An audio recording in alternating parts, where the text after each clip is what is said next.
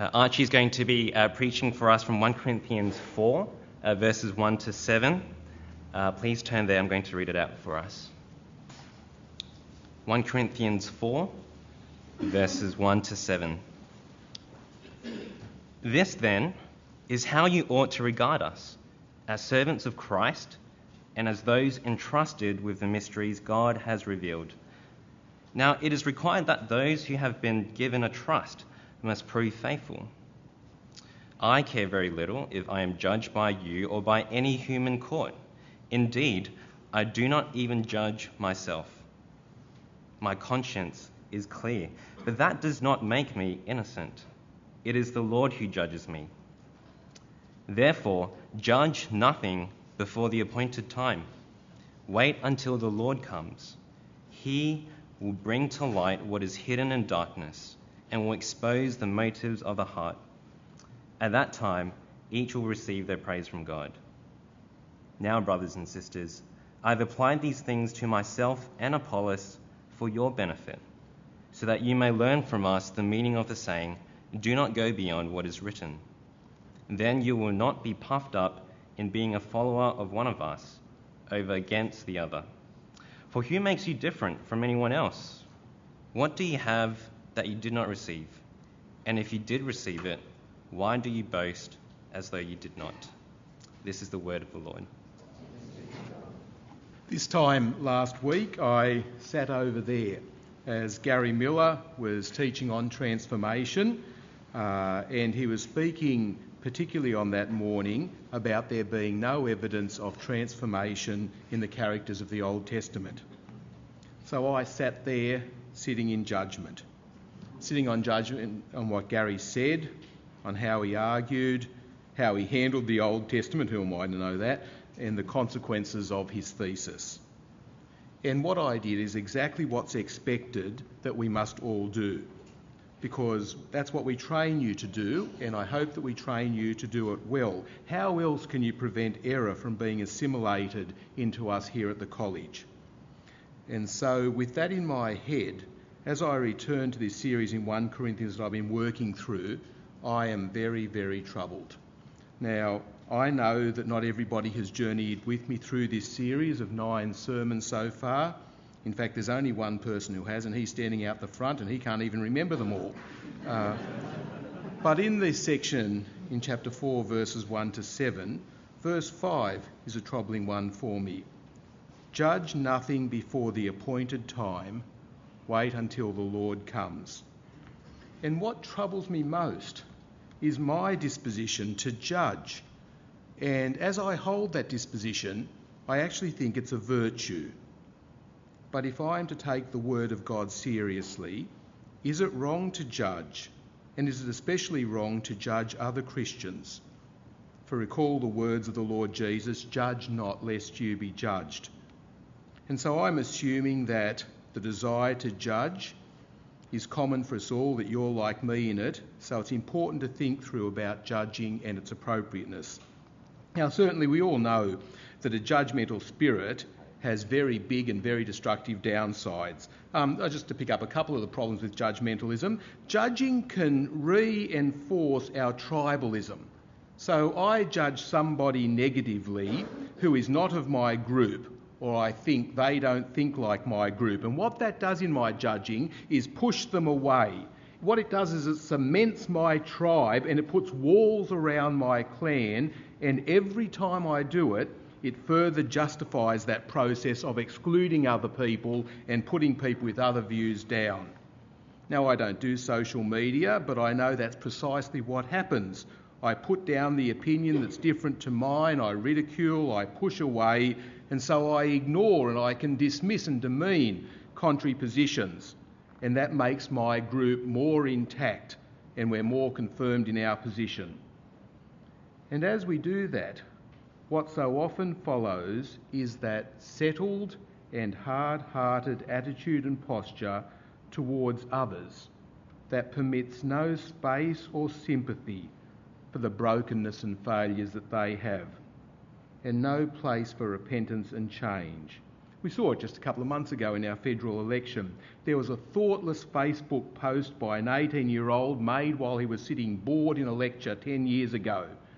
And at election time, it created such outrage that in May 2019, he had to withdraw from the election without being even permitted to acknowledge that he was wrong or that he'd grown up or that he'd changed. That's one of the dangers of our tribal judgmentalism. And even though we know there are these and so many ugly aspects to judgment, we still engage in it. Why do we persist in judging? Why do I persist in judging? I think one of the reasons is it gives me the adrenaline rush of superiority. Sitting on another person, judgment on another person, always gives you that position of superiority because I decide on you. I am higher than you. I know best. I see the whole story. I can determine what should happen. I am so smart. Like the simple and obvious way to take the 10th wicket at Headingley. Why couldn't they work it out? Yeah, that's that superiority. And what happens is we get addicted to that rush of superiority and our judging heart swells, and so we go looking for the next fix of superiority. Terrible, isn't it? And it seems this very tribalism with its judgmentalism is occurring in Corinth. If you go back to the early chapters, there are the different factions, the different parties. I follow Paul, I follow Apollos, I follow Peter. And so the apostle says to this tribal and factional group of people, judge nothing before the appointed time. Wait until the Lord comes. As I read that verse, I don't think that I could have written it if I was in Paul's situation. The Corinthian church members are passing judgment on who to side with, and especially on whether to even bother with the Apostle Paul. And so this judgment that they are making has very heightened dangers to it. Their very salvation, the Corinthian salvation, is at stake. They're in danger of emptying the cross of its power. How could that be possible? But that's what the factionalism is doing. And Paul knows that he has the mind of Christ, and if they dismiss him, then what that does is extinguish from the Corinthians the wisdom of God, and so takes away their only hope. These are very high stakes in the way they judge the apostle. But it's more than that, it's so very personal, because in their judging of Paul, the Corinthians are not just sitting in judgment on an idea, but they're judging Paul himself. They're judging the person, Paul's identity, Paul's credibility, Paul's motives. I don't think I could have written, judge nothing before the appointed time. To be honest, I suspect I would have written, make sure you judge properly. Make sure you get me right. Here is what I am like, and here is why I am right. That would be my first attempt. And then, perhaps, if I had a moment of clarity and the courage to ask tough questions, I might explore, did I do anything wrong? Was there any validity in them judging me negatively? But that's not what Paul does.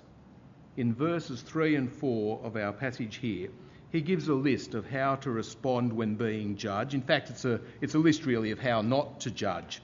So firstly, verse 3, I care very little if I am judged by you.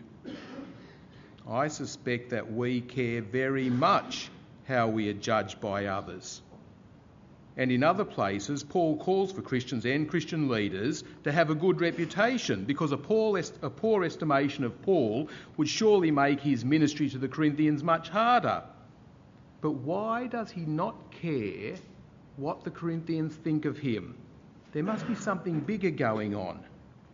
How not to judge? Again, verse 3, I care very little if I'm judged by you or any human court. It's not just those who make up the Corinthian congregations, but the opinion of any group. Paul doesn't seem to care about it. It's eyes straight ahead, hands on your ears, don't get diverted. I don't care what anyone thinks.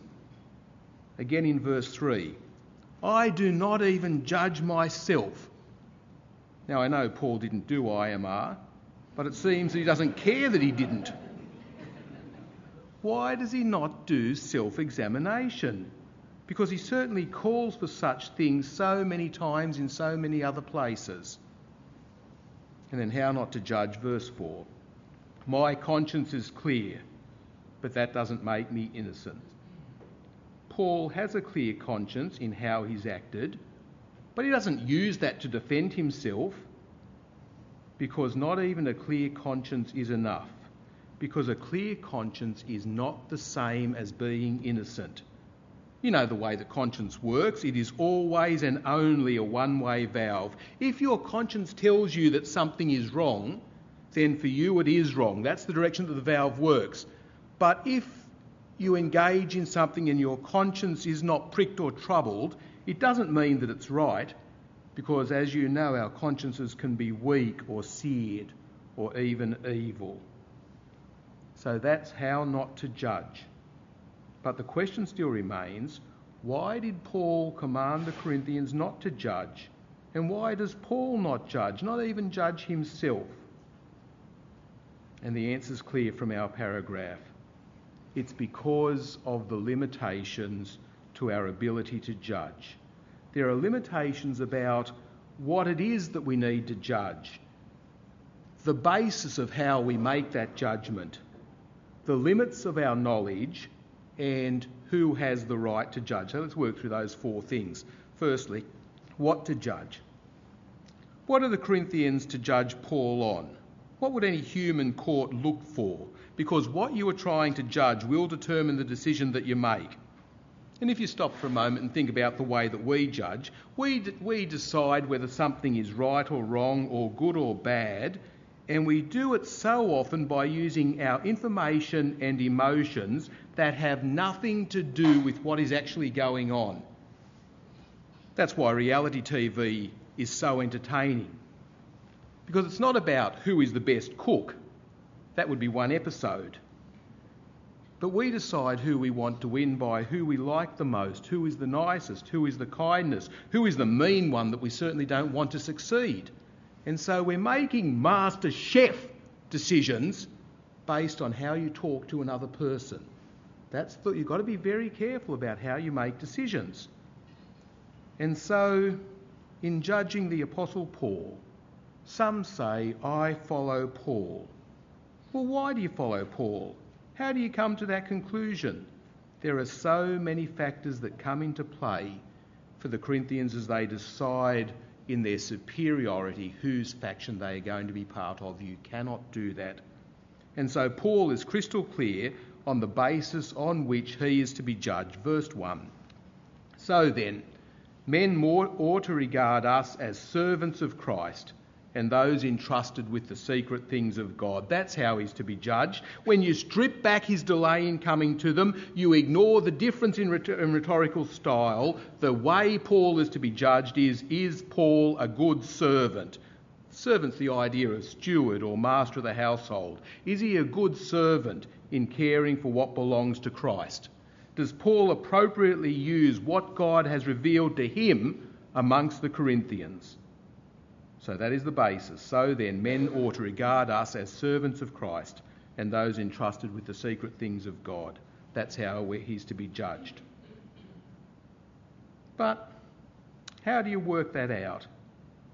How can you know if Paul is a good steward of the secret things of God? What will that look like? What does a good steward look like? Well, Paul gives the answer in verse 2. Now it's required, notice required, not useful but necessary. Now it's required that those that have been given a trust must prove faithful. It's very simple. The measure is faithfulness to Christ. Christ whose servant Paul is.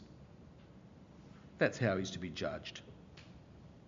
It is simple, but it's not that simple. Because again, how do you measure faithfulness? Well, we've already heard from him how not to measure it, not by the Corinthian judgment of Paul, not by anyone's judgment of Paul, not even by Paul's own conscience, because none of those can be the certain measure of faithfulness, because you can't know enough, because there are very real limits to knowledge and very real errors that you can make on how you make judgments. And this is something we must pay attention to.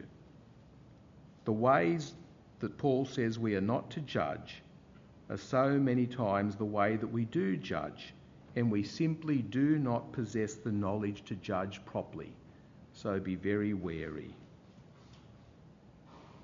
But then how should the apostles' faithfulness be judged by the Corinthians and by us? Second half of verse 4, 5 things the apostle says. Firstly, it is the Lord who judges me. Therefore, judge nothing before the appointed time. Wait till the Lord comes, and he will bring to light what is hidden in darkness and will expose the motive of men's heart, and at that time each will receive his praise from God. What a slap in the face. Paul is Christ's servant. His faithfulness to his master will be judged and rightly judged, but not by them, not by anybody else, not even by himself, but by his master. Who are you to stand in judgment? Let us who are quick to judge hear these words. Who are we to judge another man's servant? And faithfulness matters, and it will be exposed. Even though Paul says wait for the appointed time, it won't be overlooked. In fact, there is a reward for faithfulness. But that disclosure and the reward that follows will be when the trumpet sounds, when the Lord returns in victorious glory and everything is laid bare and exposed, not just the actions but the motives. That is when the reward comes. That is when the disclosure comes.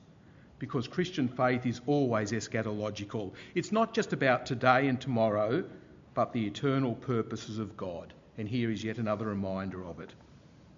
So do not judge. The Lord is the judge, because we don't have enough information in order to make good judgments. So then, do we judge nothing?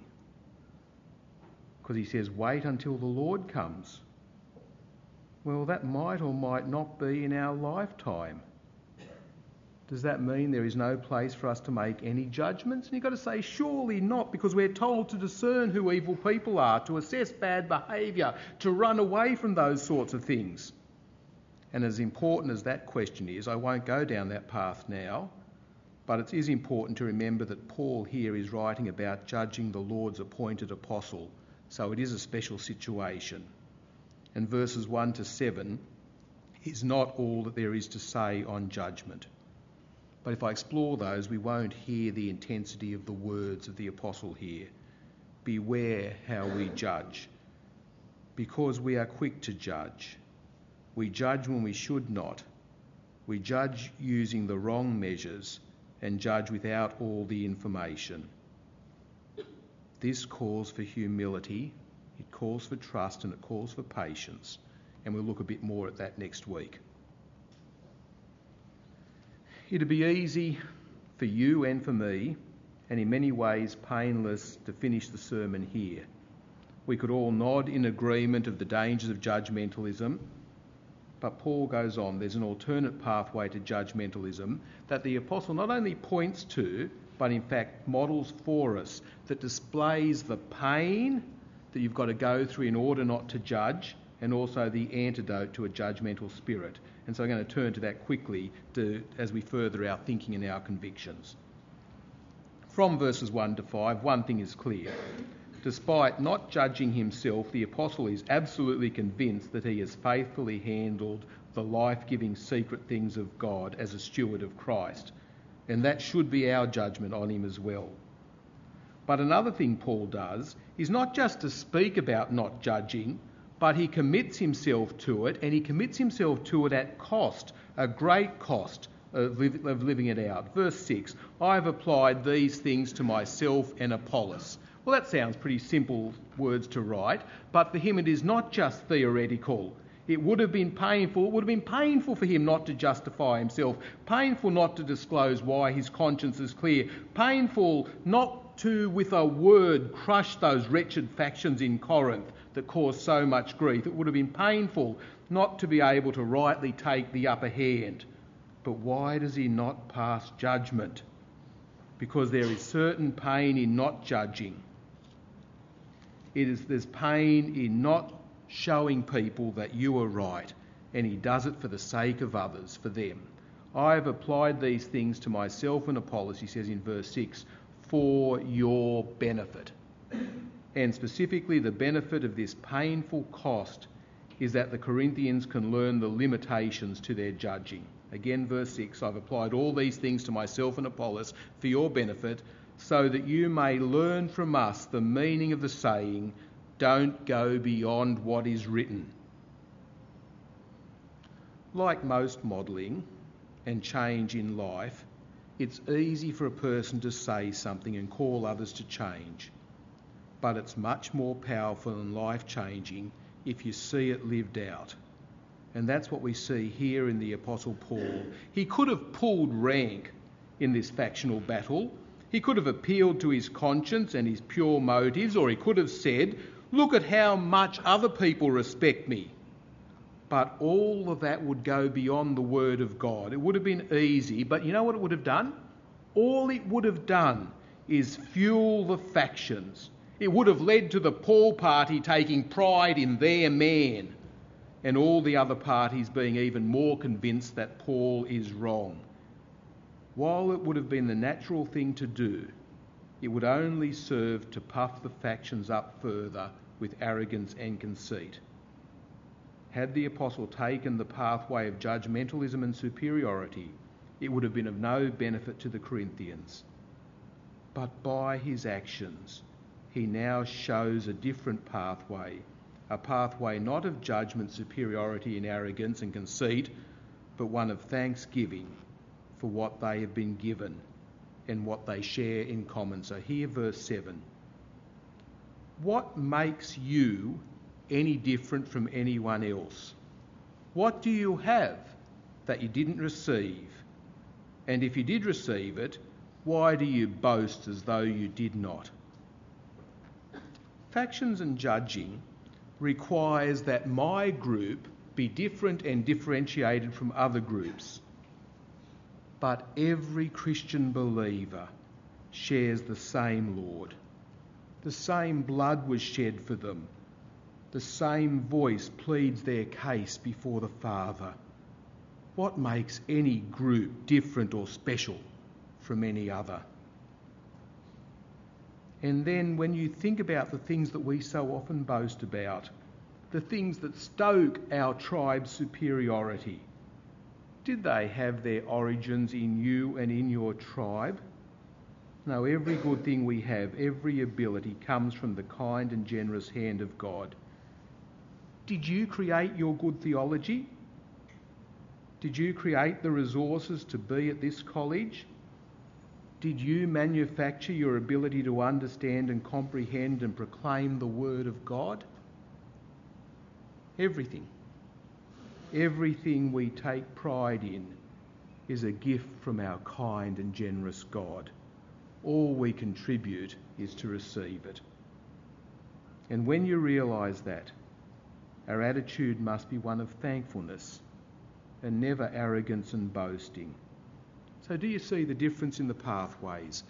Judging suppresses others. It looks for errors and weaknesses to expose, and it creates arrogance.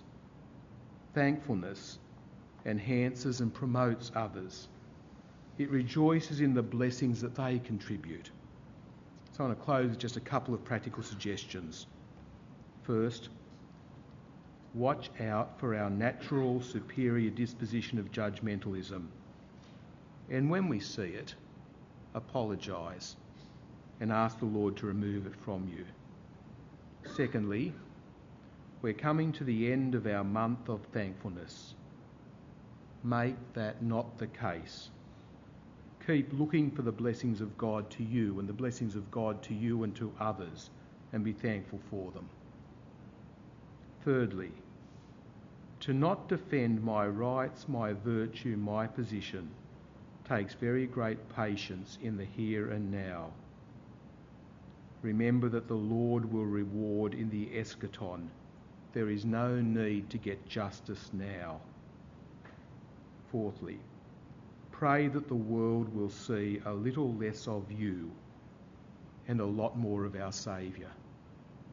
And finally, when factions rear their ugly and malicious head, talk with each other rather than about each other. Let's pray.